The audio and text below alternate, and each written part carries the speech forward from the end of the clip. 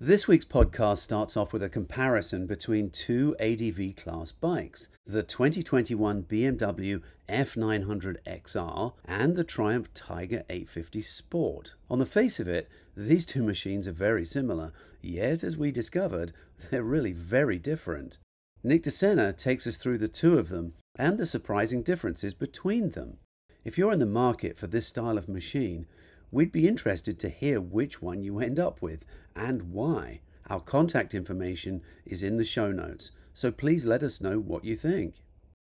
In the second segment, contributing editor Neil Bailey introduces us to his Laverda project. Laverda is one of those storied Italian brands that sadly disappeared some time ago. But in the 1970s, Laverda was alive and well, and some iconic motorcycles came out of the factory. Neil chats with me about resurrecting one of the very first motorcycles he acquired and the stories that are woven into the fabric of that machine. I hope you enjoy this episode. Alrighty, so what is it we're going to talk about today? The 2021 BMW F900XR and the 2021 Triumph Tiger 850 Sport. So why are those bikes similar? I mean, other than the fact that they're nearly the same capacity. Well, they fill an interesting role in that, when BMW originally presented the F900XR, they said that they were a sports adventurer, which is, so much to say that it was an adventure-styled sport touring machine. And with the Triumph Tiger 850 Sport, it's been presented as the road-focused variant of the Tigers, so a touring adventurer. So really, it's sort of two sides of the same coin, trying to achieve a more sport touring, if we were to use the most traditional sense of the motorcycle nomenclatures available to us. And it's an interesting little category. So we thought we'd stack these two bikes against each other because they're in relatively comparable price points. With the BMW, you're looking at a base price of $11,695, and with the Triumph, you're looking at $11,995. Again, those are the base prices, but they fill similar roles, achieve similar goals, but come at things from pretty radically different ends of the spectrum. Interesting. Okay. What sort of do they have similar motors, or what are the configuration of those? In terms of displacement, they are within earshot of each other. On the BMW, you have an 895cc parallel twin engine, and on the Tiger, you have a 888cc triple cylinder engine. Now, in the 850 Sports case in particular, this is the same T-plane, I believe that's what Triumph calls it. Okay. The triple cylinder engine that is in their Tiger 900 lineup. The key difference and why it is actually called the 850 is that despite the fact that there are no mechanical differences between the 850 Sports engine and the 900 variants in the Tiger lineup, it has a detuned version of that same engine. So it actually makes a little less horsepower than the rest of the Tiger fleet. Now, to that end, the Tiger claims that it makes 84 horsepower and 61 foot-pounds of torque. Meanwhile, the BMW creates, on a claimed basis, at least from BMW, 99 horsepower and 67 foot-pounds of torque. So you have a P-twin in the BMW that makes a little bit more horsepower on the claimed dyno figures, and then the triple cylinder that makes a little bit less. But the twin produces more torque by the sound of it. Yeah, it does. 6 points more torque if you're looking at the spec sheet. Okay, so the three-cylinder produces a little bit more peak horsepower, and the twin produces a little more peak torque. No. So the triple cylinder engine produces 16 points less peak horsepower than the BMW. But that's actually where things get interesting is, comparatively, the spec sheet they're in the same realm. All right. But there's some pretty big differences between the two. And we always say, don't go by the spec sheet. I mean, horsepower to me is a guide. It's all about, I'm going to be interested to hear what you say about how they actually work on the road. Yeah. as a reminder to listeners, spec sheets are an important guiding tool. Like you said, it gives us a reference point, but in all actuality, it's where the rubber meets the road, and that's what counts. So, with the engines in particular, they really couldn't deliver two radically different experiences if you tried. I mean, outside of just pulling in a four-cylinder motor into this comparison to really, throw it into the far left field. But Right. it's interesting because let's go ahead and start with the BMW just for the sake of keeping up with the alphabet. But it's a really mature and muscular parallel twin engine. It does have a really good amount of ample low end, has some really good mid range to play with as well. And then it does kind of peter off as you get into the upper, rev range, and then it starts trailing with its power delivery.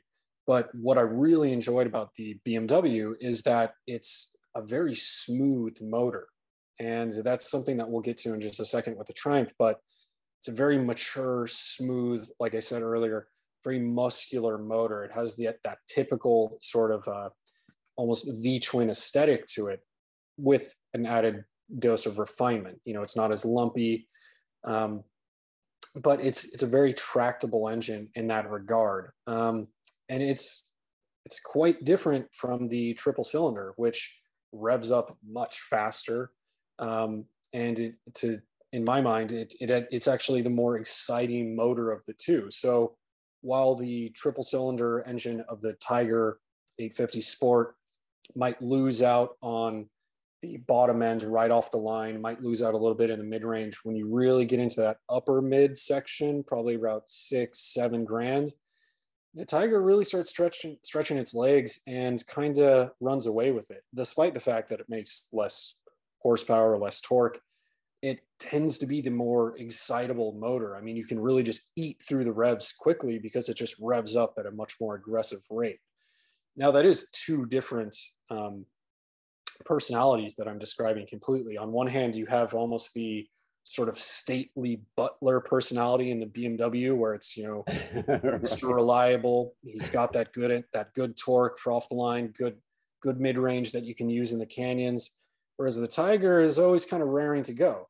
And, that's sort of the difference between the two. Interesting. So the Tiger feels more aggressive slightly. I mean, I would say so. I'm not necessarily aggressive, but I would say it's more exciting because it's able to sort of chop through the revs at a much faster rate. I mean, when we were riding these bikes the other day, it's just sort of the difference in how it spools up and gets into the power. It's, the P-Twin goes through its revs, predictably, tractably. do you find you're having to stir the gearbox a lot more on the Triumph just because the motor's so willing like that? I mean, you're kind of running out of revs and like constantly going through the gears, or? No, you have a really well-spaced ratio transmission, so you're not just whacking through the gearbox constantly. I will say that you might be more apt to do that off the line, but really, this is something I did notice on the Tiger in particular. I found myself in fourth gear kind of an inordinate amount of time.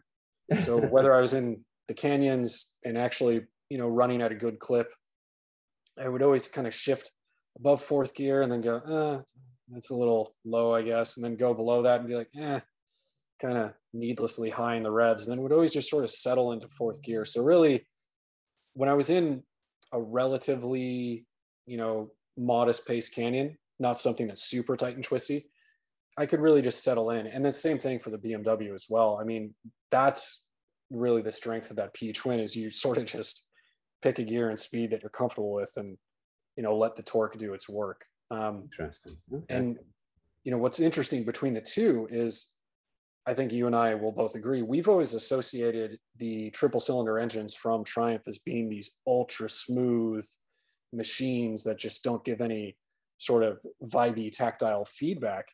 It's really interesting because this is probably the first modern triple cylinder engine from Triumph that I would say actually does give some vibration to the rider. Maybe that's something to do with the Tiger chassis.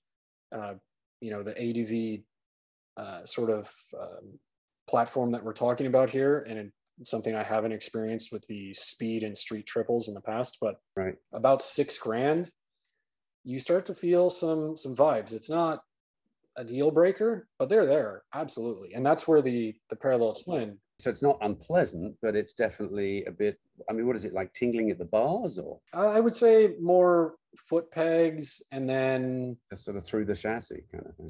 yeah, foot pegs, and then a bit into the bars, but mostly in the foot pegs. That's when you really feel it. And then suddenly the sort of ultra smooth kind of chunkiness of the BMW's parallel twin really stands out when in direct comparison. You're like, oh, okay, there's a huge difference.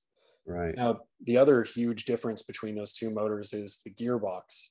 With the Tiger, you have this really slick, clean, easy to shift, super, light clutch lever throw, and it's just as you'd expect from Triumph, which is a very reputable brand, we shall say.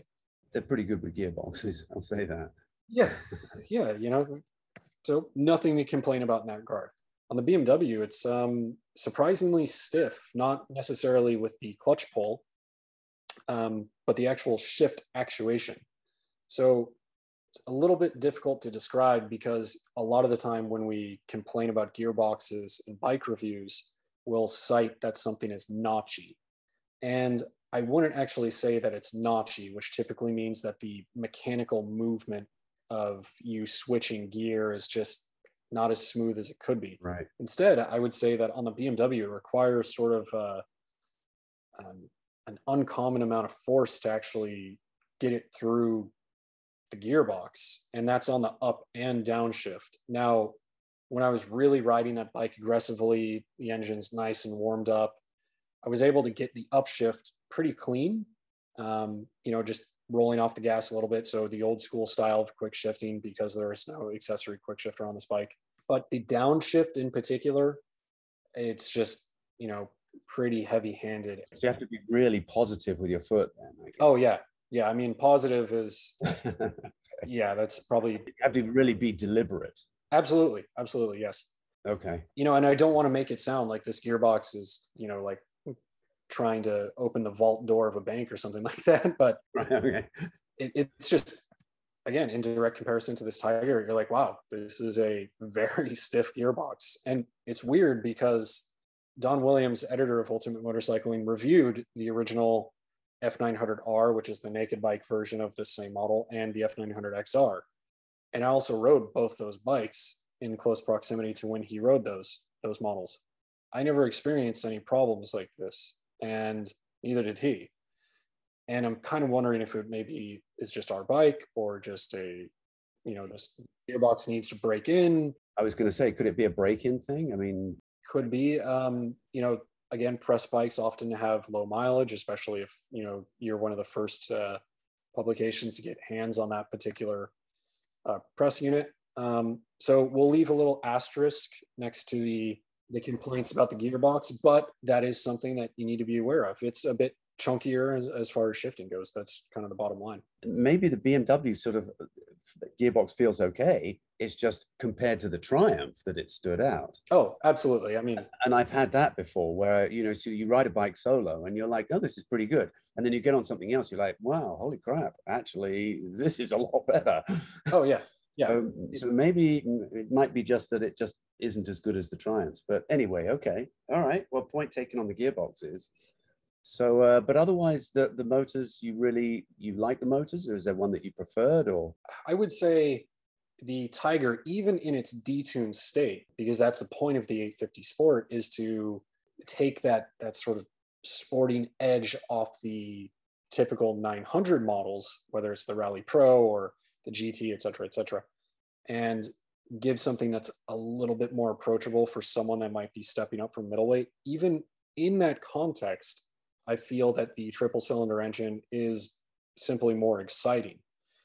Now, that might just be me kind of being a rev happy person, but right. I'm of the mindset that if we're talking about pure, just, base human nature response, the Tiger engine is a bit more exciting because it revs up, very excitedly. It's just happy to get up and going. But on the other hand, if you're riding around town and you're commuting or something, perhaps the BMW is like, you know what? I just want to leave it in one gear and just let the torque do all the work for me. Yeah, and there's definitely some advantages to that as well. I would say around town the Tiger engine does admirably, and to its credit, the BMW's parallel twin engine, it's super approachable. I would say that its power band is just easy to wrap your head around almost immediately, just because you have the power right at your beck and call the moment you release the clutch. And then you get into the thick of it with the solid mid-range, which, again, that's where the two motors kind of start trading off a little bit. As you spin that Tiger engine up, it gets better and better and better. Sans the buzziness that we mentioned before. Right. Really, these two engines have some, pretty big strengths on each other, and then also some pretty noticeable weaknesses against each other as well. Interesting. All right. So when it comes to chassis, these are, as you said, these are kind of ADV style bikes. So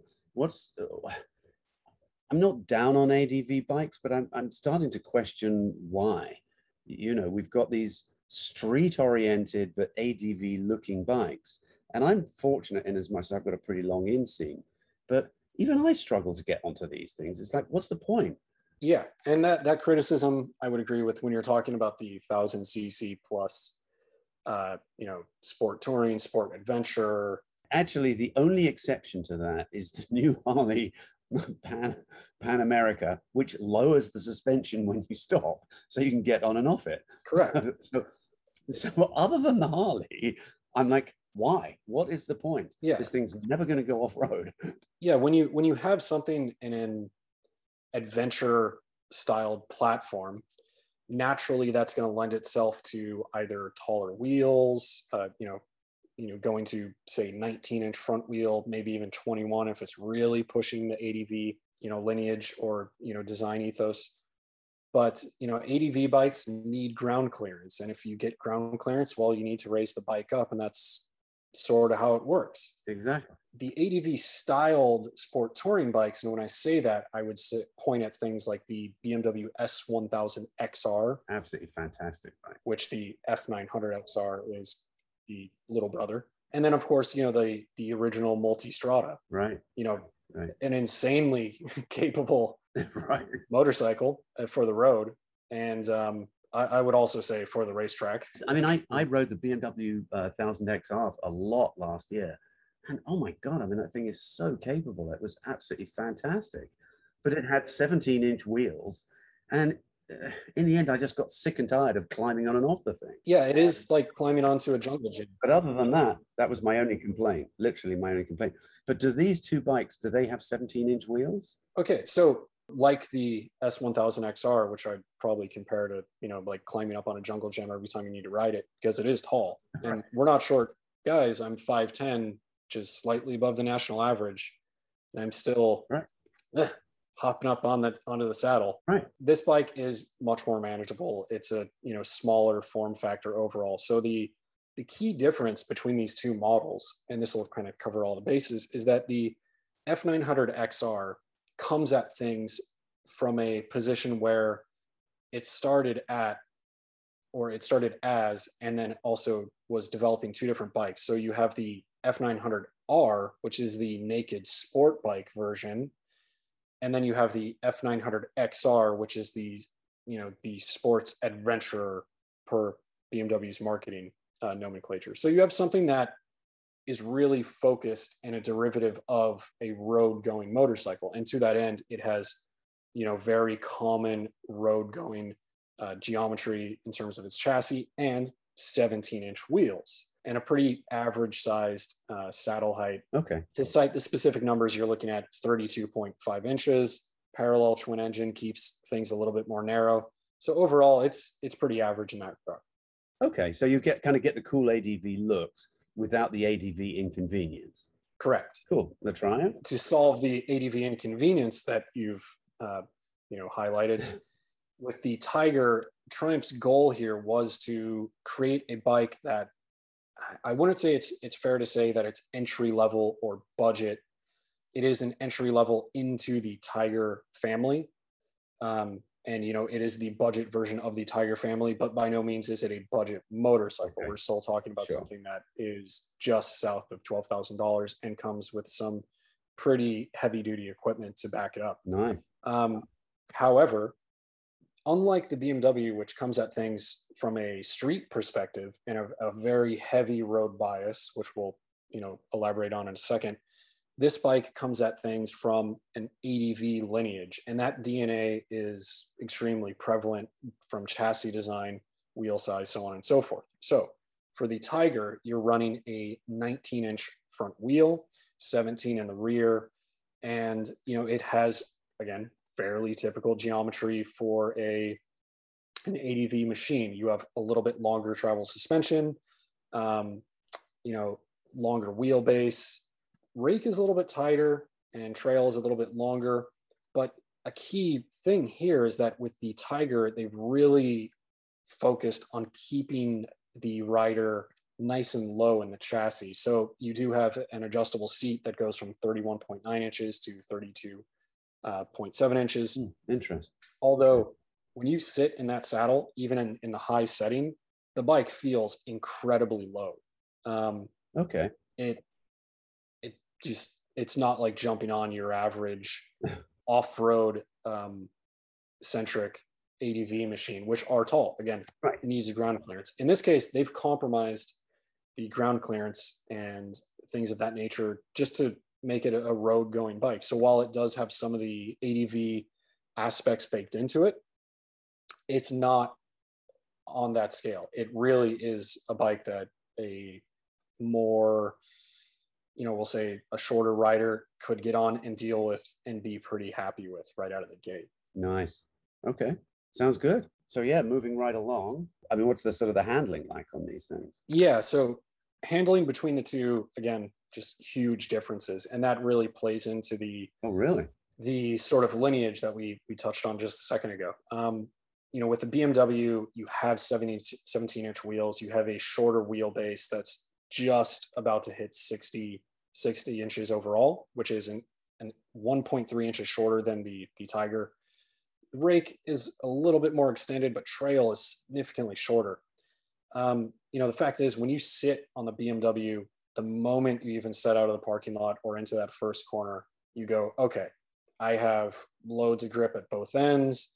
I have Michelin Road 5 GT rubber on these things.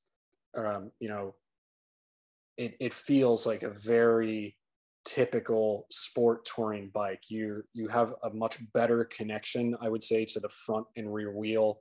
You're also positioned a little bit closer, over the front end, so you can really pitch it into a corner and trust it in that regard. So you just get loads of confidence out of those 17-inch wheels and that more conventional, sportier kind of geometry. Okay. It's a bike that you can really muscle around, and I would say you can benefit from, because if we're honest, it is a little porky. I mean, full of fuel, which is a 4.1 gallon fuel tank, it tips the scales at a claimed 483 pounds, which is not nothing. So, all right. How does that compare to the Triumph? With the Triumph's end of the spectrum, you have something that just doesn't benefit from that level of grip. It's still, because of that 19-inch front wheel, the slightly slimmer profiles of the tires that it's running, the Michelin Anakis, Michelin Anaki Adventure. It just doesn't have that same level of confidence as you pitch it into a corner, because you're really just not creating the same amount of mechanical grip at the end of the day. Beyond that, you have a little bit more travel in the front end. So with those sort of, typical ADV dimensions, you do have to soak up the front end a little bit more, be a little bit more conscientious of fork dive when you get on the brakes and start trail braking into corners. But realistically, in terms of just pure handling, I would say their agility is actually on par with each other. The core difference between the two is that the BMW feels just much more planted, whether you're tipping in, mid corner, and exit. You're able to really trust the front end on the brakes, get into the corner, and then accelerate out, you know, with just as much gusto as you'd like to add into the equation. The Tiger isn't of that same mindset. And that's something that kind of comes across the moment you get on it. You go, oh, okay, this bike isn't encouraging me to just ride quickly. I can ride at a more than modest clip all day happily. It's just not that type of bike. It's the type of bike that's sort of, friendly and welcoming, but not, it doesn't have that sort of sporty inclination that's always trying to encourage you to have conversations with the CHP. Right. It's just a little bit more softer in every way. So the shock is a little bit softer, the fork is a little bit softer. It doesn't respond as well to those heavy bumps at mid corner because it's running the 19-inch front. Right. So in terms of just outright pace in the canyons, if you care about that sort of thing, then the XR is going to be more your style because you're a more sport oriented rider, right? But if you're really trying to chug down some serious miles, the Tiger starts looking a lot better because it is softer all around. Interesting. Does it have adjustable suspension on the Tiger? Could you stiffen it up a bit if you needed to? No, and that's part of the the downside to these bikes that are built to a little bit more price point positioning, right? So with the BMW, it's a 43 millimeter inverted fork, non-adjustable. So how it comes from the factory, which is significantly heavier damped than the Tiger. And then, in the rear, you have spring preload and rebound damping. Again, right out of the gate, it's just, sprung for the road and probably a little bit more aggressive riding, plus the fact that it has to compensate for its heavier weight. Now on the Tiger, pretty much the same story. You have a non-adjustable Marzocchi fork, and it's actually 45 millimeter instead of 43, so pretty beefy fork. Oh, that's pretty beefy, isn't it? Yeah. Yeah. And then in the rear, you have a spring preload adjustable shock, so no rebound. Key point on both bikes, you do have I don't want to call it a remote preload adjuster because that's not entirely accurate, but adjusting the preload is not a typical lock and collar situation. You can just do it from a dial on each bike, and that's actually something that's super convenient. So really, that's more for just tightening up the preload when you put bags on it or passengers and stuff like that. Right. That's quite interesting because it sounds as though the Triumph, in terms of motor, it's got that sort of sportier feeling, sort of quick revving motor, and yet in terms of chassis, it's sort of the other way around. Correct. So it's almost like we should swap out the motors in each one, and it would be a lot easier to characterize that bike. It'd be like, okay, yeah, the BMW's got the sportier handling and this quick revving 3-cylinder motor, and the Triumph has this, torquey parallel twin and the slower, softer handling chassis. Yeah, and that would make more sense, right? But yeah, because none of this stuff ever does make sense. But yeah, so yeah, okay, all right. Well, I guess in terms of brakes, is there any huge difference? Oh yeah, there is. It's again not the way you'd think it'd go. Okay. When it comes to rotors, they're both running 320 millimeter rotors. Sure. We'll start with the Tiger in this case. Because it's part of the Tiger 900 family, which comes with some really top shelf stuff, it has Brembo stylemic calipers. Sure. Now, to keep the costs down, it is running a J1 radial master cylinder. Feel at the lever, it's not all that great. So again, when we look at spec sheets and we look at the parts that are on the bike, we have to assume that these things may not perform to the expectations that we've put on brand names, because these are stylemic calipers. These are on super bikes. Now, in terms of outright braking power, 100% that thing will stop on a dime. You're golden. Feel, that's where the BMW absolutely takes the cake with, again, their Brembo branded front calipers. And that's about as far as BMW goes in terms of telling you what they are. But, feel and stopping power, it's actually quite admirable on the F900 XR. Wow. So you have far more feel at the lever. You have a better understanding of sort of the braking limit. And I appreciated the braking characteristics on the BMW far more. But that does lead us into another kind of related conversation, and that's with the electronics. To keep costs down, both bikes don't have cornering ABS, there's no IMUs, et cetera, et cetera, et cetera. Now, in the case of the BMW, you can add those features, and that's sort of typical for BMW, where, yeah, the base price is $11,695, but if you want all that cool stuff, you're gonna have to pay for it, bud. It does, and really, which of course everybody does want it. Going to a dealership and trying to get a bare bones BMW, that's probably not going to happen. You're going to have to get a bike that has features, right? Added to it. So, and they're optional features, right? Our press bike had, some of the features baked into it, which are part of a $925 package, and that activates cornering ABS, dynamic pro modes, and that allows you to adjust TC and ABS, and et cetera, et cetera. In standard trim, you just get the normal road and rain modes. So for less than $1,000, that actually sounds quite well worth it. I would agree. I would also say that some of that stuff should just be in there. I do have a bit of a problem for paying for the privilege to adjust my own electronics. Knowing that all the equipment is there and I have to pay money to unlock it bothers me. Right.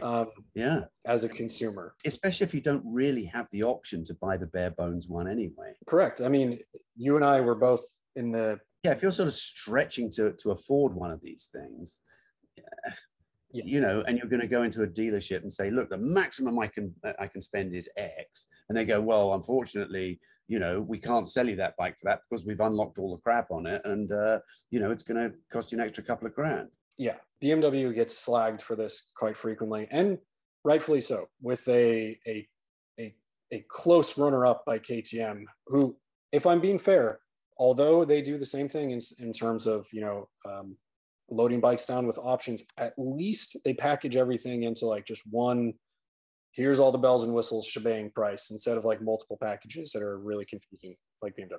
Right. So, not to belabor the point, we obviously aren't a fan of the options, BMW. Right. Please just put them in the bike and include them in the price. Your clients never cared anyway. Right. And don't give us this bullshit, cheap price. The truth of it is the BMW is, has quite a lot more options than the Triumph, but it's going to cost you an extra couple of grand. Correct. And and just that's the way it is. Exactly. Now, interestingly enough, the IMU sensitive features, with cornering ABS and traction control, riding on the street, whether I was using the traction control, non-lean angle sensitive traction control on the Tiger or the lean angle sensitive traction control on the BMW, I really didn't notice a difference because I'm riding on the street. It didn't cut in prematurely. And when there's a couple little sandy spots in some corners, they both did exactly what I expected them to do. So no fault there. Oddly enough, on the BMW, I do feel that it's pretty conservative on the ABS spectrum. It'll start kicking in, over rough pavements. I would say it's pretty premature in that regard, which is interesting because the Tiger is using, fairly antiquated electronics in that regard, and had no problems the entire day cruising around. So again, really pushing the limits of electronics on the street isn't something that I would advise to do. These are, safety mechanisms, and, trail braking super deep into corners where you are triggering ABS, it's probably better just to kind of reel it in. In the BMW's case, there were some instances where ABS was triggering, and right, it was well before I would have assumed that it would need to do so. Didn't make me run wide or get scared. It was just one of those things where you feel it pulsing the lever and you're like, okay. Take that out of the equation, focus on the braking performance. Power wise, the Tiger has got it. Feel wise, no, not so much. That's where the BMW takes a kick. Right. All right. What about sort of equipment wise? Do they come with bags? I mean, if they're being marketed as sport tours, are they equally appointed?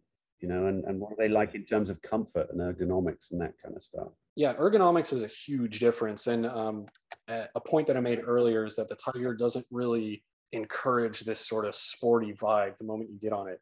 It's interesting because the moment I sat on the Tiger, I was sort of immediately comfortable. It was one of those bikes where it felt incredibly easy to ride, it felt familiar. Nothing about it really screamed to me like, oh, let's go and just hammer through this canyon as fast as we can. It was like, no, let's just go and ride motorcycles, have a good time, and then we're also going to need to ride to work tomorrow and potentially do some touring. It just spoke to me as this very you know congenial, well-rounded motorcycle right out of the gate. Just very well evolved by the sound of it. Yeah, I would say that. And it sits nice and low. You sit within the chassis, so you kind of hug this massive 5.3 gallon fuel tank. Gives you great range. I mean, you could easily get 200 plus miles out of it, depending on how spirited your riding is.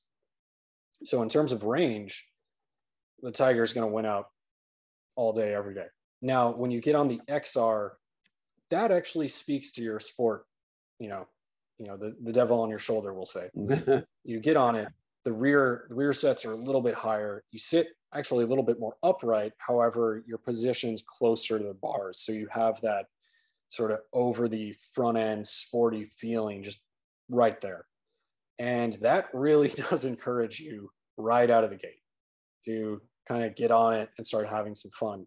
Now, the other thing is, I mentioned fuel consumption and fuel size. With the F900 XR, we have a 4.1 gallon fuel tank. So that's 1.2 gallons less than the Tiger.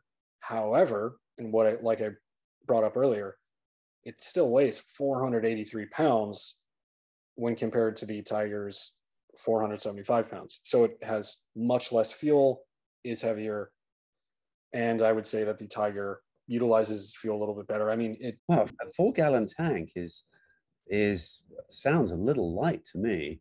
I mean, what's the range like on that? Are you running out of gas quickly, or is it okay? No, I mean, it was pretty average in terms of fuel consumption.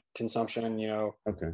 If you're really hammering, then you're probably going to see high 30s. If you're fairly average, into the 40s, and then if you're extremely conservative with your throttle, you could probably get into the 50s pretty easily. I mean, oh, okay, all right. So 4 gallons is ample then. It's ample, but in comparison of touring capabilities, the Tiger takes the cake. It just has much more range. Right. Interesting. And with going back to the riding position on the XR, again, higher rear sets, so you have a little bit more ground clearance as well. On the Tiger, I was scraping foot pegs. You do have to be a little bit cognizant of that fact. Whereas in the XR, that's not really something I would do. Apart from going to the racetrack or something like that. I didn't touch a foot peg all day on the BMW. But yeah, and this really again drives the points home for each bike. You have the XR, which comes at things from the road bias side, which really does speak to that sportiness that you'd find in a 17-inch wheeled motorcycle, whereas the Tiger really capitalizes on that touring DNA that's built into it. So with comfort comes better wind protection. You have a manually adjustable windscreen that, despite its size, it works amazingly well. I mean, it's slim, it's attractive, it looks cool, and you think like, oh, it's probably not going to do all that much. No, it works great. I'm at 5'10", and I got wind protection even in the lowest setting. I popped it up probably like 3/4 to the maximum height, and it just gives you tons of wind protection. So again, with that fuel range, the added wind protection, the Tiger is really going hard in the paint with the touring aspects. Whereas the XR does have a little windscreen. It takes some wind blast off your chest, but it's kind of about it. Interesting. What about equipment? Do they come with bags or anything like that for touring? No, so those are going to be optional accessories. I will say for the BMW, if you are going to get the official accessory bags for the motorcycle, those things are actually integrated into the subframe. So the locking mechanism and things like that. whereas the Tiger uses a little substructure. It has a bracket that you need to bolt onto the motorcycle. And when the bags are taken off, you can just stare at this unattractive looking bracket, which is never that nice. Right. Whereas on the BMW, all of its locking mechanisms and stuff like that is integrated in. Right. So that's something that I actually do appreciate a lot. Yeah, I thought the days of, frames for bags were well behind us. No, they're still kicking. Yeah, apparently so. Yeah, because I was looking at it because he's the one that actually brought that up. He was like, yeah, the Tiger bags suck. The bags themselves are actually good. Like they're nice steel, everything's sturdy. But you take the bags off and like, man, this frame fucking blows, man. It's like it just looks like shit. Because the bike overall is attractive. You're like, oh, this thing actually looks pretty sweet. Like, but without the bags. So if you do decide to get the bags, make sure you just leave them on the bike. Yeah, forever. Okay. It's just one of those things where like they really could have done this better. Like, the Ninja 1000, right? Everything's integrated in. It just snaps into the subframe. Sure. On the BMW, its mounting system replaces one of the little side panels, but the mounting brackets look like they could be a part of the subframe. You'd be like, oh, it's kind of a strange design for a subframe, but it looks normal, I guess. But it's not like you just see these awful protruding aluminum things. But yeah, overall, that's the gist of it. Yeah. Okay. Well, that sounds interesting. I mean, did you have a preference over one of the bikes, or how would you recommend, if somebody's in the market for one of these two, how would you recommend them sort of choosing between them? To kind of sum it up, I would say it really just comes down to what you want out of a motorcycle. The F900XR is really going to speak to that person that does lean a little bit more heavy on the sports side of things. If you do want to do some serious distance on a Sunday, or you want to commute and get a lot of mileage out of your bike, the F900XR isn't going to let you down. But you're going to be doing it probably at a little bit faster pace, have a little bit more fun in the canyons in terms of just, general sportiness. And that bike is really going to appeal to you. It to me, it comes off more as a traditional sport tour, to where the word sport is in bold, tour is tacked on. So right. Okay. and not the way that we say like the Aprilia Tuono V4 is a sport tour, where sport is not only bold but also in neon lights, and then tour is in the fine print. But the Tiger is your traditional sort of adventure touring machine, where it has more creature comforts. It allows you to just be more comfortable for a longer period of time. The saddle is softer, it's lower to the ground. Yes, it's not sporty, it doesn't speak to that sort of hooligan nature, but it does have a pretty exciting engine. So as sensible as it is, it's still got a little flair in it. But really, if you're of the touring mindset, the Tiger is going to be your steed. Right. Okay. So did you end up with a preference? Well, my personal preference would be the Tiger. Despite the fact that I am super heavy on everything sport related, I just felt like I could live with the Tiger, and it would just be, my go-to in the garage sort of deal. But that's personal preference. Now, I don't speak for everyone, so that's why I'd like to highlight the sort of personality differences between the two. All right. Well, hey, thanks. I really appreciate it, as always. Appreciate you coming out with that. I think it's a real interesting comparison. So I've enjoyed hearing the differences between them. I think it's a great one. Okay, cool. All right. Thank you, sir. In this next segment, contributing editor Neil Bailey introduces us to his Laverda project. Laverda is one of the storied Italian brands that sadly disappeared some time ago.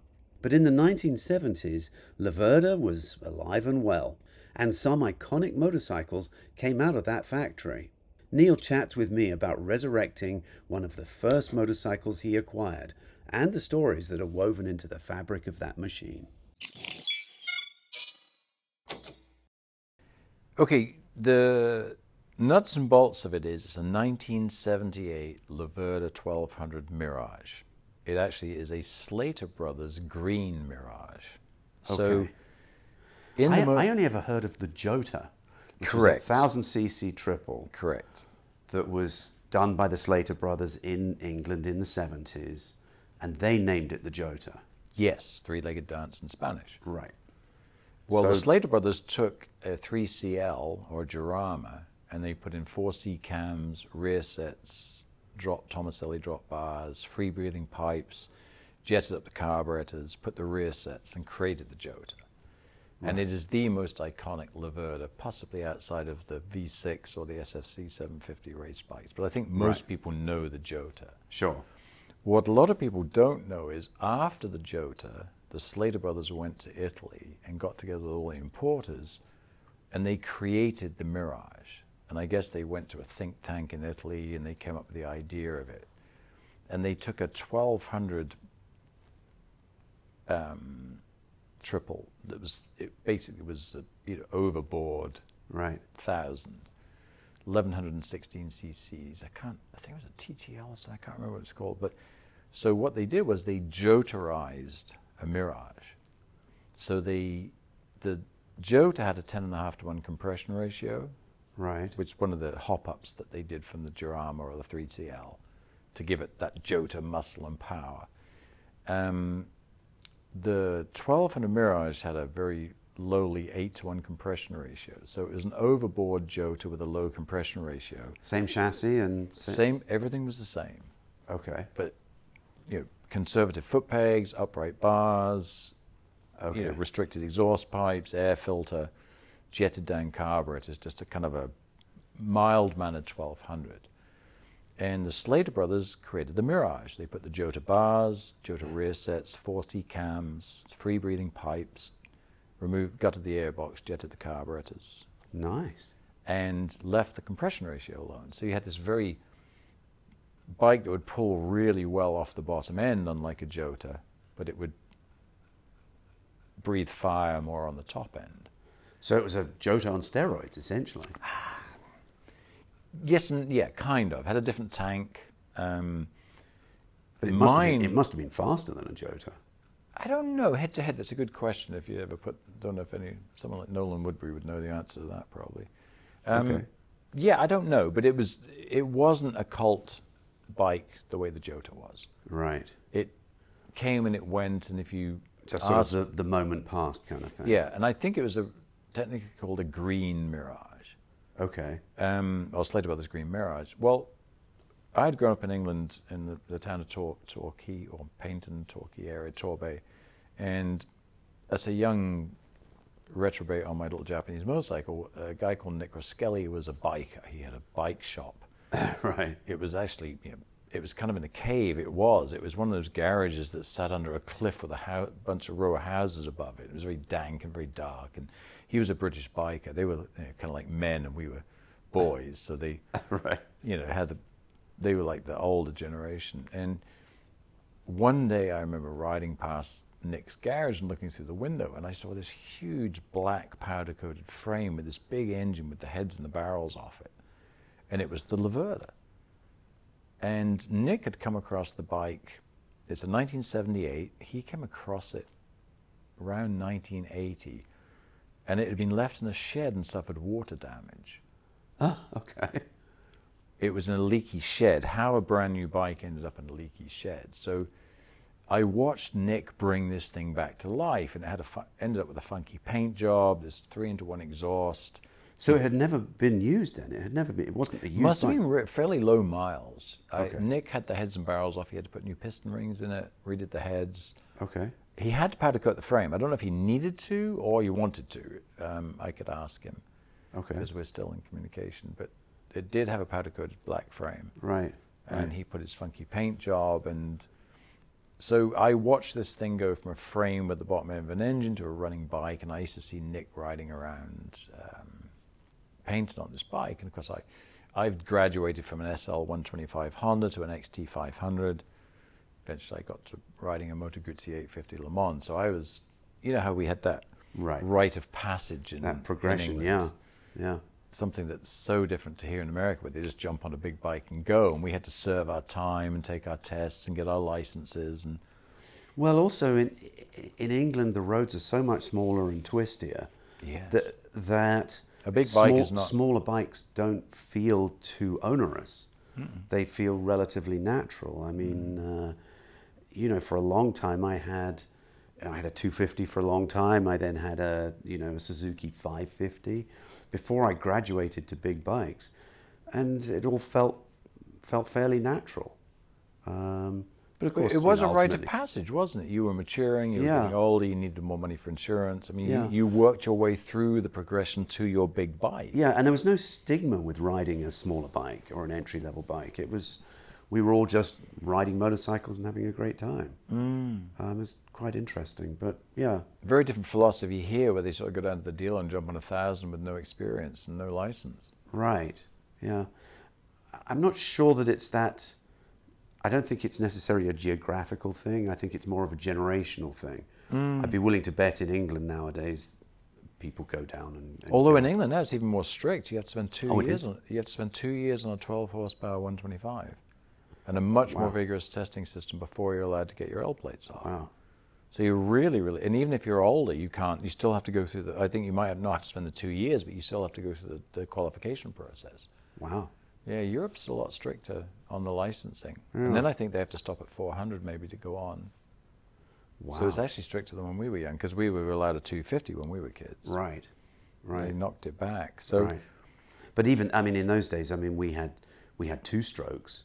And so Yeah. of course, you know, small CC still equal a serious 250 two-stroke with expansion pipes and Boyson reeds on those shitty tires and brakes that we had. I remember when the Suzuki X7 came out in Oh, the they would sort of hit the 100 miles an hour. late 70s, and that was supposedly the first 100-mile-an-hour 250. And we all got really excited about that. Oh, yeah. Because we all had 250s that could do sort of high 90s, but nobody could quite Crack break the that, ton. that magic 100-mile-an-hour. Oh, do you remember those things It's with a like, set of the expansion X7s. pipes? Yeah. Yeah, and the coffin tank Yamaha came out, you know, the RD400. And that thing was seriously fast. And then, of course, you know, the LCs, over here, the RZs, aren't they? You know, the RZ250 and 350. The liquid-cooled Yamahas, monoshock, oh my God. But anyway, sorry, I digress. But you look back at those things now, you know, Niall McKenzie, the ex-MotoGP rider, I follow him on Twitter. Yeah. He's got an old LC. Apparently he's just getting it tested. It must be old enough to not need an MOT and tax anymore. And they had that Proddy series, production racing series. Yes. That's how McKenzie got his start. Yeah. Those things had 28 horsepower. That's all they put out. Right, but in the day you thought this An was RD350 LC only put out 28 horsepower, I think. I'm not 100% sure, but I think if my memory serves me right, they only make like 28 horsepower. Wow. Yeah. But that was where guys like, you know, Jamie Whittam and Kenny Irons and those kind of guys came out of. I'm sure out of that. with head work and pipes and reeds, they were probably making more. But Yeah, but those were like stock bikes. At the Those start are stock- of each, yeah, at the start of each race, they would have the bikes all lined up. and they'd get a And key. they'd have a hat Yeah. with the keys in. And You pulled a key out of the hat Yeah. and then went and raced it. And there is a lovely And that was YouTube documentary. bar-banging stuff. There's a lovely YouTube documentary about all those guys getting together and doing it again. If you want to search it out. Oh, really? Yeah, they went and rebuilt it. They went all over Europe scouring parts and built a whole pile of them and brought all those people back to race again. It's really fun. That's awesome. Anyway, I digress. So, back the to Laverda, right? Okay. Back to the Laverda. So I see Nick riding around on the Laverda. I'm pretty broken poor at this point, and what year is this? it's 81. 81, Okay, so the 82. bike is only a couple of years old. Yes, but it's been completely rebuilt. You know, it's not looking like a stock bike at all. Okay. So anyway, somehow I end up buying the bike. It's all a little bit vague. It probably was through some sort of nefarious activity.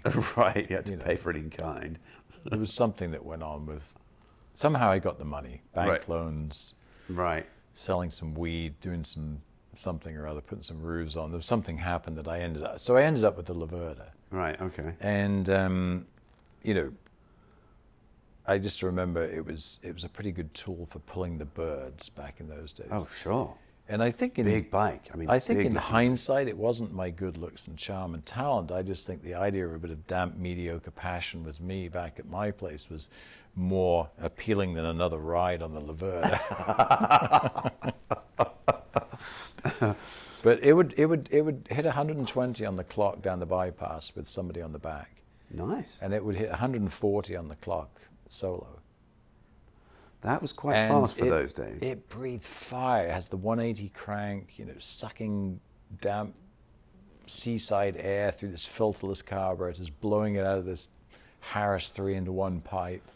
With this off-syncopated exhaust tone, 3-cylinder, inline triple exhaust note. Yes, I mean, we were just, it was funny because Mark Williams was the sort of the gonzo journalist of the day, and Mark Williams and Colin Schiller, the guy that went on to start Fast Bikes, this was the transition where motorcycle journalism went from being like a technical manual to a lifestyle. Right. And I'll always remember the time I got the Laverda, Mark Williams used to ride around London on a Jota. So, of course, the Jota was always the cult bike. We were always the... Right. I grew up with Torquay United in the 4th Division, so I was never top shelf. So even the 1200 was like... It wasn't like I got a Jota and I was one of the cool kids. We never quite got to the top rung of the ladder. So Mark Williams is running around London on a Jota and writing for magazines, and we're just damp potheads on the dole in England, scratching around, stealing shit to put petrol in our old motorcycles. Right. And he wrote this wonderful piece in the magazine. He said, "We desired to ride around endlessly on high-powered motorcycles, taking more drugs than Keith Richards." And this was like the gospel to us as kids. All right. This was what we wanted to be, endlessly riding around on high-powered motorcycles, taking more drugs than Keith Richards. Right. So this was the goal. So I spent this period of time riding around on the Laverda, and it blew holes in the exhaust pipe. It broke battery went, the starter motor went, it fell off the side stand. Just things happen. And then in 1984, I parked it in my mother's garage and came to America for the first time. And that was when I indulged in the Wibbly Wedgie Chronicles, which you can find online, and hitchhiked around America and lived with a bank robber and ended up in Central America dealing money on the black market and all that. The kind of stuff that just as you do. Yeah, right? Yeah, all the stuff that as you do. Yeah, all right, fair enough. I don't know. It's interesting because one of the things that happened in Nicaragua is, and I hesitate to use the word terrorist because it really has this sort of horrible connotation to it, but I don't know how else to describe it. I was sharing a hotel bathroom with a guy called Uka Utar, and Uka had tear gassed 15 federal agents in Winston-Salem and escaped to Nicaragua and was seeking political asylum. And he had a pretty handy he was a fairly entrepreneurial, so he'd been flying guns and drugs between Guatemala and Winston-Salem. Oh my God. Yeah, so anyway, I ended up sharing a hotel bedroom with him and trucking around while he's trying to seek political asylum. And I remember going to the bathroom one day. Did he get it? I don't know. I lost contact. We would only spend a day or two with Uka. He drank so much. I mean, it was just, we couldn't handle Uka. Right. But I do remember going to the bathroom one morning. He was bent over cleaning his teeth in his little undies, and his whole back looked like a chicken. The skin was all really gnarled up. I'm like, Jesus, Uka, what the fuck happened to you? And he was, oh man, I got shot down in Guatemala one time, and the plane caught fire, and by the time I slumped over the steering wheel, and by the time they pulled me out, I was all burnt up the backside. Oh my God. Yeah, this guy was pretty wild. Wow. So anyway, but I digress. So that trip ended, and I was out of money and sick, and been on the road for about 6 months, all through Canada and America, and living with bank robbers and war zones and getting shot at and falling in love and all that good stuff. So my sister was getting married in Scotland. I thought, well, I better go back to Scotland for my sister's wedding. Right. So I managed to get myself back to Scotland, flew through America, managed to get a visa to get through, to get a ticket to get out, because I didn't know if I had enough money. Right. And somehow they didn't charge my credit card in Nicaragua, so I was able to get to London. I hitchhiked to Torquay, broke into my mother's house, borrowed a car for a bit, got on a plane, went to my sister's wedding, and came back, and of course continued to ride around on the Laverda. So the Laverda was all running just fine? It was fine. Just left it at my mother's for 6 months, yeah. Got Okay. an MOT on it, put a battery in it, and off we Off went. you went. Mm-hmm. Okay. So then I had a very quick stunting career, which ended the night I flipped a CBX 550 and I broke my sternum, cracked some ribs, cherried my pelvis and thigh. So I'm British winter's coming in. The Laverda's, can't ride the Laverda because I have all these broken bones in my chest. I'm sort of coughing blood and swallowing narcotics and, feeling a bit sorry Feeling a for bit myself. secondhand. Drinking tea and eating rich tea bickies and, Right. wondering what to do in my life. And I get a phone call from America. Well, Jimmy, the bank robber, had been caught by this time and was... Who was Jimmy, the bank robber? He was my roommate in Florida. Oh, okay. All right. So remember I said when I was in America on this first trip, Right. the reason I went to Central America was my roommate Jimmy decided he wanted to rob a bank. Oh, shit. So I, in my infinite wisdom, left the country 2 days before the robbery because I thought, I this really would be- don't want to be part of that. yeah, because I'd helped him out a bit. I was Right. drawing some plans, fixing the bike, staking it out, As you do. You've got to help your roommate out, right? You've got to help your mate. So Yeah, let's try not to blot the copybook too much, shall we? So I sort of wake up one day and think, maybe this bank robbery thing's not for me. So I fly to Miami, hop a one-way ticket to Belize, and I overlanded down through Belize, Guatemala, Salvador, Honduras, into Nicaragua. And of course, this is the Banana Republic days. So, Right. I've never seen machine guns going off. I've never been shot at. I've never been in a truck while two sides of the people are shooting at each other. So there's a whole lot of stuff going on. Wow. Down there. But so back to Jimmy, Jimmy the bank robber. So I'm laying on the couch at my mother's after all of this, and the phone rings, and it's Jimmy. So he is in the Manatee County Jail, Bradenton, Florida, and he's on a thing called work release. Because the bank robbery hadn't gone so well and he got He'd caught. been caught. Okay. So it was an inside job with the girl, Julie. So it's a very weird thing because during the day he went out to work, and in the evenings he went back to jail, waiting to get arraigned to go to the big house. Ah. Don't ask me what was going on. So the prosecuting agent is a guy called Lieutenant Herbert Van Fleet. Okay. So you have to think for just a moment that I'd lived with Jimmy all the way up until the bank robbery. So when they caught him and went and interviewed everybody in the neighborhood, which I'm sure they did, right? Right. There's a missing Englishman, right? Okay. Right? Right. I'd been living with him for months. Okay. So suddenly there's a missing Englishman. Well, Jimmy, Van Fleet's pressuring him to give up the getaway driver. But Jimmy won't give up the getaway driver because it actually was Crazy Laughing Dave Wainwright, his brother-in-law. Okay. And But he's not- they assumed it was the missing Englishman. Presumably because I was living with him at the time and I disappeared Right. at the same time the robbery It's went very on. easy to add 2 and 2 and come up with 96. Right. Right. So Jimmy says, hey, do you want a job?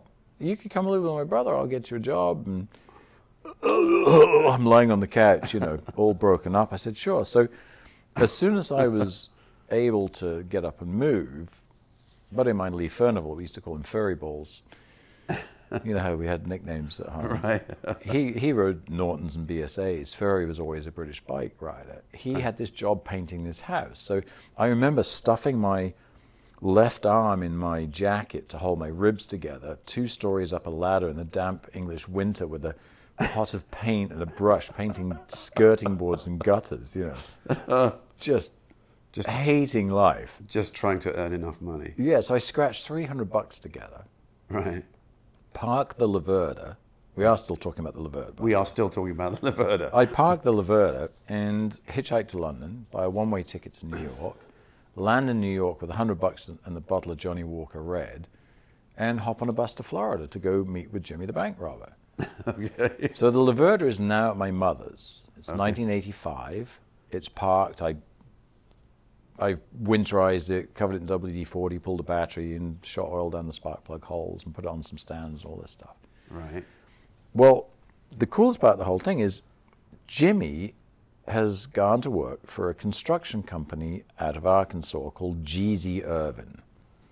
Now, this is how you know this is a true story, because as an Englishman, you could never make this up. Right. So the company is run by 4 siblings: Gary Zane, Garel Zine, Harmon Dean, and Myrtle Levine. Oh, my God. So I go to live with Jimmy's brother, Bill, in a single-wide trailer in Ruskin, where the circus comes in Florida for the winter. Right. And it's run by a lady called Helen with one tooth. And it's in... Helen One Tooth. So I'm living in a single wide. I'm sleeping on a couch that I can't even lay down full thing on because it's too small. And living out of a backpack, working 5 days a week for GZ Irvin, doing block and concrete work, and working on the weekends at a flea market to raise money to go traveling. And so GZ Irvin do block and concrete work. Well, GZ Irvin happened to be building Lieutenant Herbert Van Fleet's new house.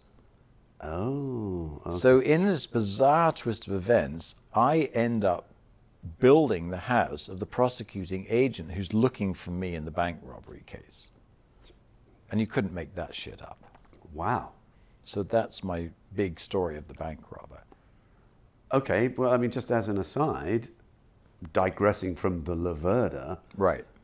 did Van Fleet catch up with you and you were able to say, no, it wasn't me. No. I was out of the country. No. So what I did was I had to tell everybody on the job site, if he ever shows up, don't speak to me because he'll hear my English accent. So when he showed up on the job site, I was just long-haired, covered in concrete dust, shorts and work boots. I was just another redneck laborer. I would always scuttle off to the other side of the job site and start bending a rebar or carrying block and keeping out of the way.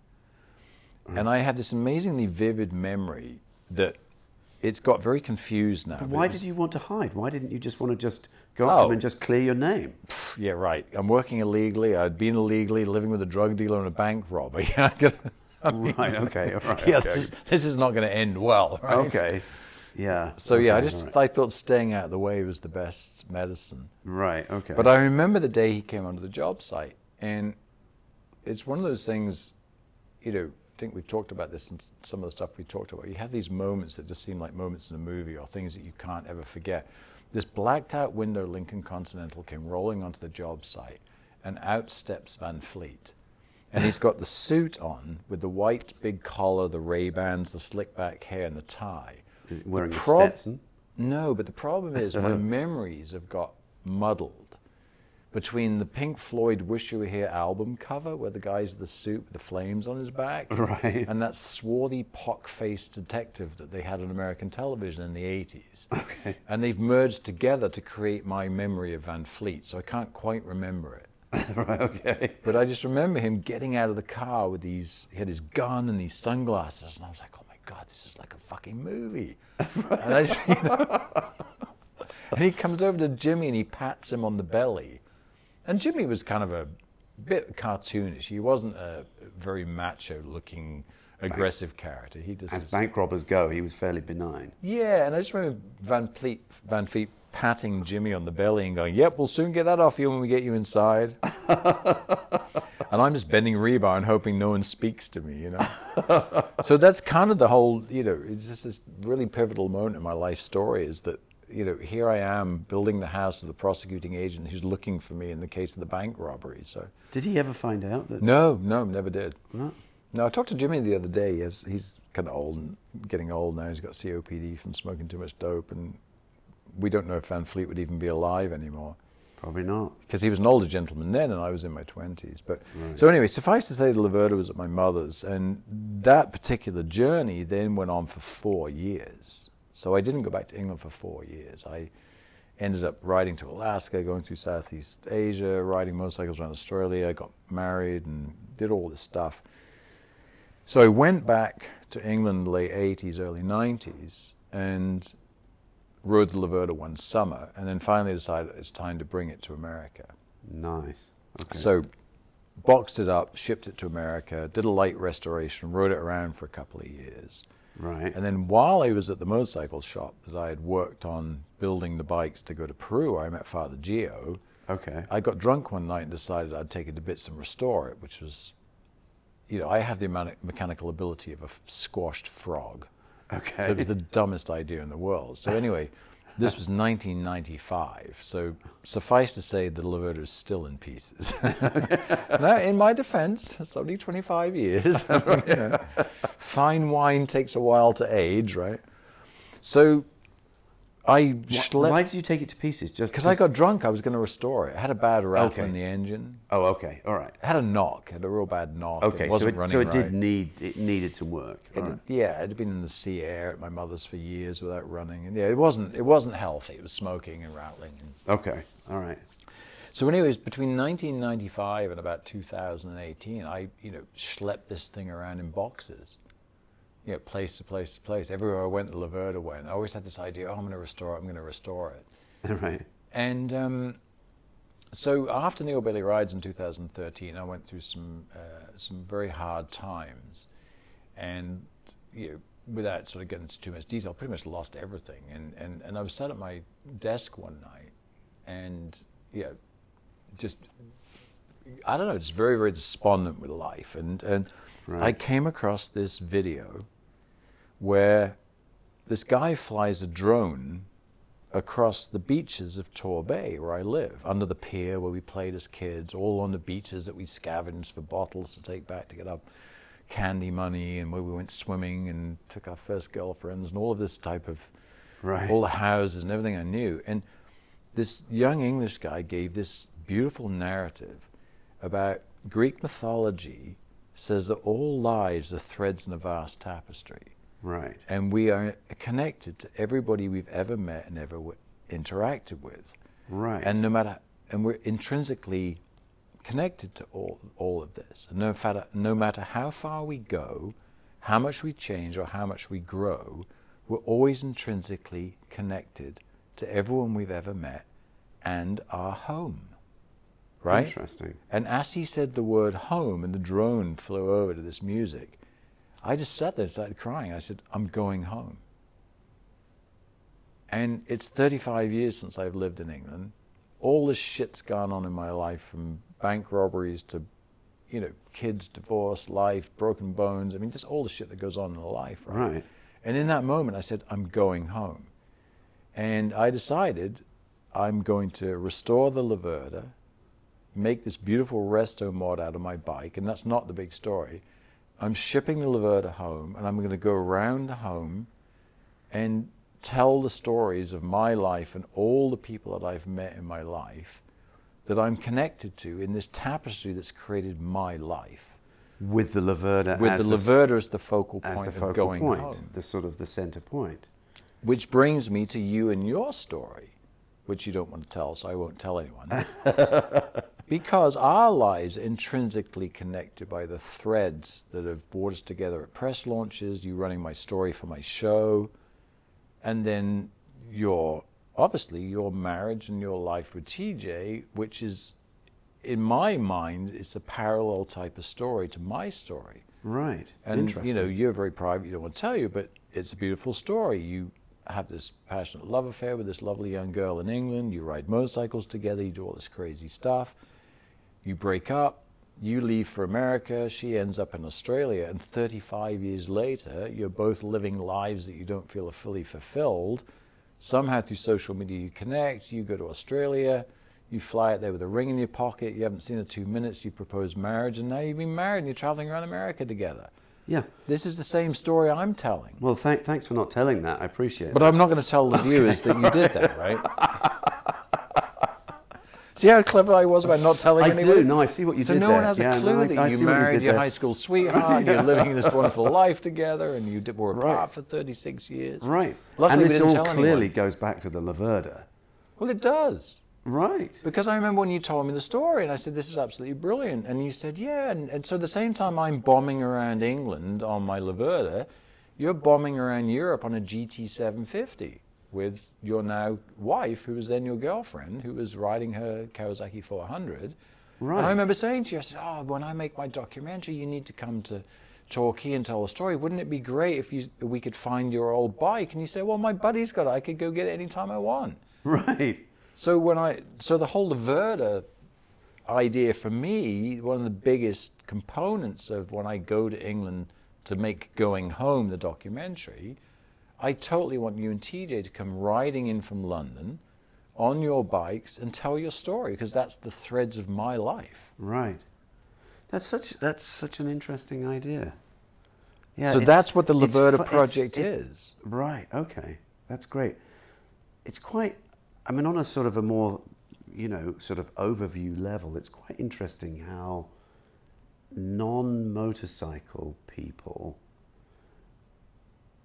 when they ask you, what is it you like about motorcycles or what have you, and it's obvious to say, well, they go fast, they're high performance, or, I like the freedom that it brings, but all that aside, if you're into motorcycles, there's this sort of weird thread how they run through your life. I mean, and if somebody in the motorcycle community is a wanker, they get kicked out of the motorcycle community. You can't be in there and be a knob end, right? Right, it's true. Because you just get ostracized really quickly. You have to be genuine to be in the group, essentially. Yeah. And when people talk about, and I used to say, oh yeah, sort of motorcycles are in my blood. Well, my blood, I mean, due to various crashes over the years, my blood has been changed several times. I've had several complete flush outs. So I can honestly say that motorcycles are not in my blood. I think they are woven into our DNA. I mean, it's deeper than that. And I think that's exactly what I want to get at with this documentary. Of the Laverda project. Yeah, I mean, and I don't want to be too grandiose about it, but I think about this and I think, when was the last really, really impactful documentary about motorcycle that people will talk about? It was on Any Sunday. And there's been a lot of different documentaries that have come along, and obviously you want to aim to have the best work of your life, and I feel like I want this to be the best work of my life, where this idea of these threads and these tapestries and people and coincidences all come together in one place. All these stories just all lead back to different things, and all these threads. And maybe it only works to people our age that are looking back. But maybe young people would look at it and see there's an inspiration in your story. Well, I think young people can look at and say, well, wait a minute, I can see how, what I'm doing now could lead to something in the future, and, and the motorcycle that's part of them.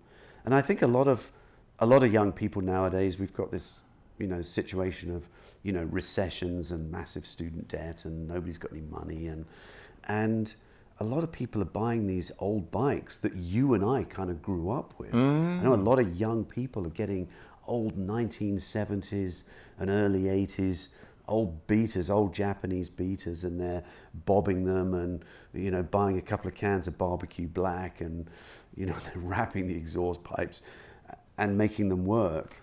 See that, and there's all this history built into but those that to me is a dual-edged sword, because they end up putting 10 grand into a bike to go to the coffee shop. No, they're not putting 10 grand into it. I'm being facetious, but you know what I'm saying? No. They're not going anywhere on them. Oh, I think that's my point. I think a lot of them are. Are they? Well, yeah, I think so. I think they're taking these old beater bikes because it's all that they can afford.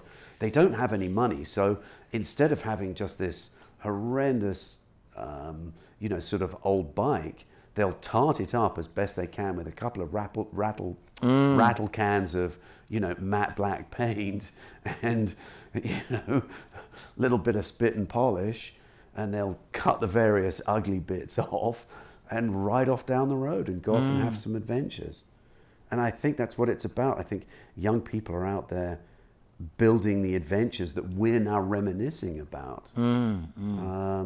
Certainly, we know of a couple of young people that are doing that and that have done I guess I've been a little bit too turning up at a show and seeing someone that's got 10 grand and a CB550 that you could eat your lunch off. And I think, well, I rode one of those from Florida to Alaska.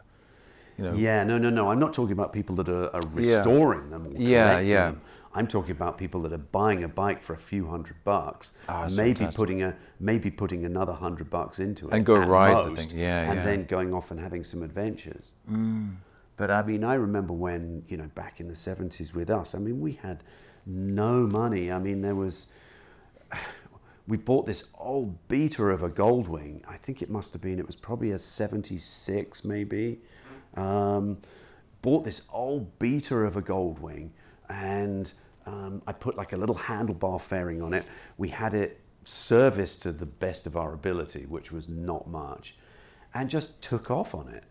And it was only when we got all the way through France, through Switzerland, down into Italy, down to just past Rimini, to a little place called Porto Recanati, we stood there and looked at each other and suddenly realized Who are you with? TJ. Oh, okay, yeah. And we just strapped our tent on it, and you know, we had the kettle hanging off the back and just a few, and we get down to Porto Recanati and suddenly looked at each other and thought, oh shit, we've got absolutely, I think we had about 20 bucks on us, you know, 20 quid, and we had enough money on the credit card just to buy gas to get us back to London, but we had nothing else.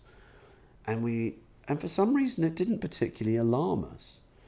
So we were standing on this little road next to this deserted beach, and there was a little fish restaurant there.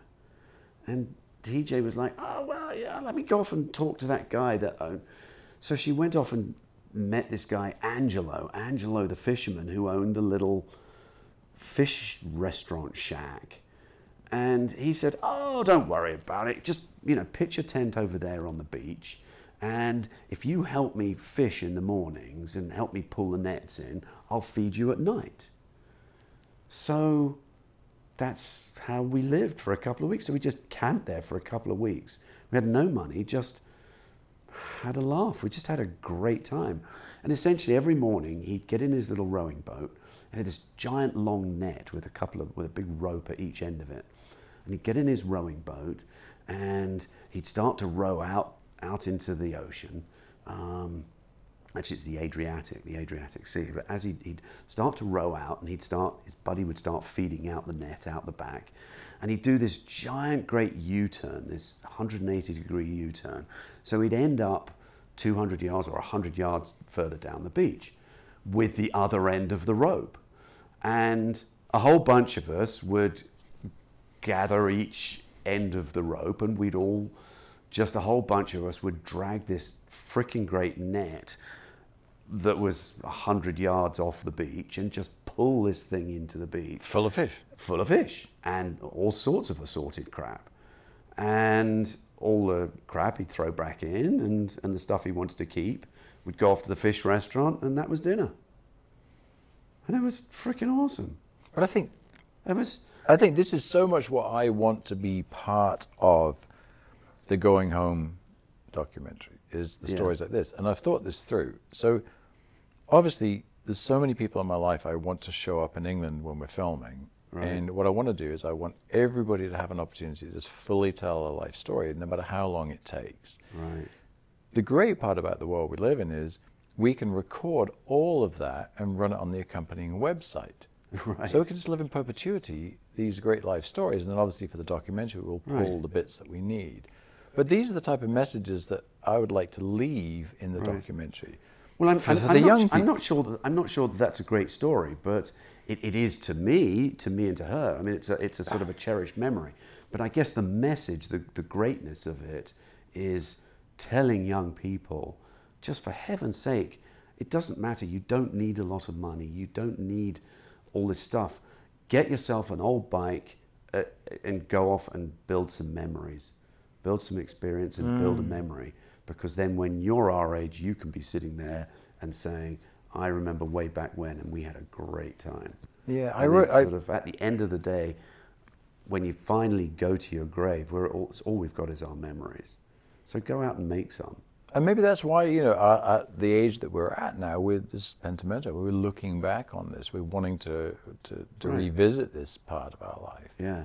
And I think for people our age, I mean, I've talked to a lot of people about this documentary idea, and some guys, I remember my Camaro in high school, or, Right.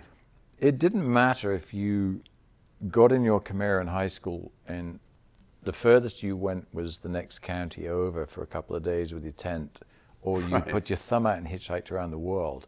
It was the fact that you broke out and went. Right. And I think that's what so many people our age Yeah. is, whatever you're breaking out. I mean, Ted Simon is not going to look at my adventures as a youngster and be awed with my world travels, right? Because he is the ultimate world traveler. You know, Jupiter's Ranulph travel, Fiennes sure. is not going to look at my adventures. Sure. But they're all relevant to ourselves. Whatever our horizon is, it's our horizon. And the fact that I think everybody, when they're young, strikes out. And maybe that's what young people will get from the documentary. Right. Hey, you know, we might be a bunch of old fossils to them now and just a boring bunch of old gits waffling on about some shit we did. But hopefully there is something in there will for inspire them. them to go out and build something themselves. I wrote So what happened to the Laverda? Has it been restored? Is it built? So it's been one of those very challenging projects. So I started to develop a YouTube series about the restoration of it, and got the crank out, got all the guts out of it. You know, vapor honed all the cases, polished all the cases, started getting some bits. COVID came along, so suddenly everything I do requires me to be moving and traveling. So I couldn't make a living. So I sidestepped into working on my YouTube channel, doing a show, and I thought, well, this will bring us back to the Laverda. It didn't. So the Laverda's kind of parked at the minute. I built a whole room for it, started filming it, and where is it? It's in England right now? No, it's still right here. It's been in America since '92. Oh, okay. Yeah, Right. I brought it to Florida, remember, and restored it, and been schlepping it around in boxes. The right thing will happen. I'm just letting the universe do what it needs to do. Right. And it will get told in its time because I want to do it. Right. You know, Neil Bailey Rides took me 5 years. The Laverda project, I've been on it for 2 or 3 years now. Very interestingly, this thread and tapestry that we talk about. So, you know Lance Oliver at Revzilla, Sure. the commentator, lovely fellow, good friend of mine, peer in the industry to both of us. He encouraged me to write these 2 stories about the first one is how I got the Laverda, which I just told you. The second one is how I brought it to America. And these stories ended up on Facebook. A friend of mine from the days that remembers the Laverda when I was young found it, sent it to another friend, Simon, who I hadn't seen since 1996. And Simon now works in the Middle East. So anyway, that's how I ended up in the Middle East in February. Simon will be coming here in a couple of weeks, and we're actually going down to Barber to the Vintage Festival together. And he remembers riding on the Laverda. He remembers the bike. He's got stories to tell. He's currently got a GS 1200. He has a Bostrom replica with a Works 998 motor. He's got a Senna Monster. He actually sponsored a World Superbike team at one point. He's good friends with Paolo Giabatti and had this really wild motorcycle life. I hadn't seen him since 1996. I think I was telling the story. He was running some casinos in Bucharest, Romania for a Turkish gangster out of Istanbul. So he's had a very colorful life. And so this thread is beginning to build. Right. And now I'm working with Simon. Now we're still so I'm not worried about it. No. No, like you say, the universe will sort it out, and one day the Laverda, we'll be able to take a picture and say the Laverda. Yeah, and I think Are you planning to restore it back to its original? No, it was. Or you're doing. You talked about resto mod. Yeah, it was always a mongrel. It was never stock. Okay. So I feel a resto mod is the way to go. All right. Modern suspension and wheels. Right. Okay. Original color. No, maybe the orange Laverda or the silver frame. That was kind of so it'll look visually. That's pretty. You know, I remember that's iconic, really. I was at Barber Vintage Festival one year, and they had an old 900 SS motor in one of the 78, 79 era, but it looked like an old one, but when you went there, it had all the modern stuff on it. Right. And it was this beautiful blend of the modern and old. And I thought, that's how I want my Laverda to be. I want you to kind of look at it from a distance and go, oh, it's a Jota or a Mirage. And then you get in closer and you realize, oh no, this has all been modernized. Cool. Because that was what we lusted after as kids. We did. Laverda with swing arms and trick suspension. I wish they'd bring the Laverdas back. Those were good-looking bikes and really muscular. I mean, really, to hear a 180 triple on full song is a blood-curdling experience. It really is. Yeah. They're really, it's like no other sound. Yeah. So yeah, I just think the time will come, the situation will be right. Yeah. You know, with COVID, we haven't been able to travel anyway. Sure. And I just want, in my mind, in my dream, I mean, I see you riding in on your kettle It's a GT750. Yeah, and you have your time booked. 1976. We have a beautiful house on the bay, looking over Torbay in Brixham. You come for a few days. I take you on one of my favorite rides. I ride the Laverda, you ride your Kettle, TJ's on a bike.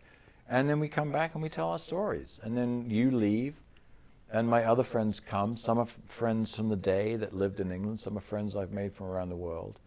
I have a very dear friend, Chip Dougherty. Interesting character, would be good for your podcast. I mean, he did different things from launching the space shuttle to starting his own motorcycle clothing company. Right. He has a Jubilee Bonneville he bought when he was 16. Wow. He's our age, he still has it. Right. So he's going to ship the Jubilee Bonneville to England, come to see me to tell stories on the bike that he's had since he was 16. That's And awesome. we've had a relationship for 15 years. So these are the types of things that are going to happen, you know. And the Laverda will be the centerpiece for that. So Okay. if anyone wants to send me $50,000 to rebuild it, they'll get absolutely nothing in return. Excellent. Typical. I love it. How could you refuse an offer like that? I mean, it's brilliant, isn't it? It is brilliant. I restore Laverda, we go home and make a documentary, and what do they get? They get the pleasure of watching it. All right. Thanks, Neil. Appreciate it. I look forward to seeing it.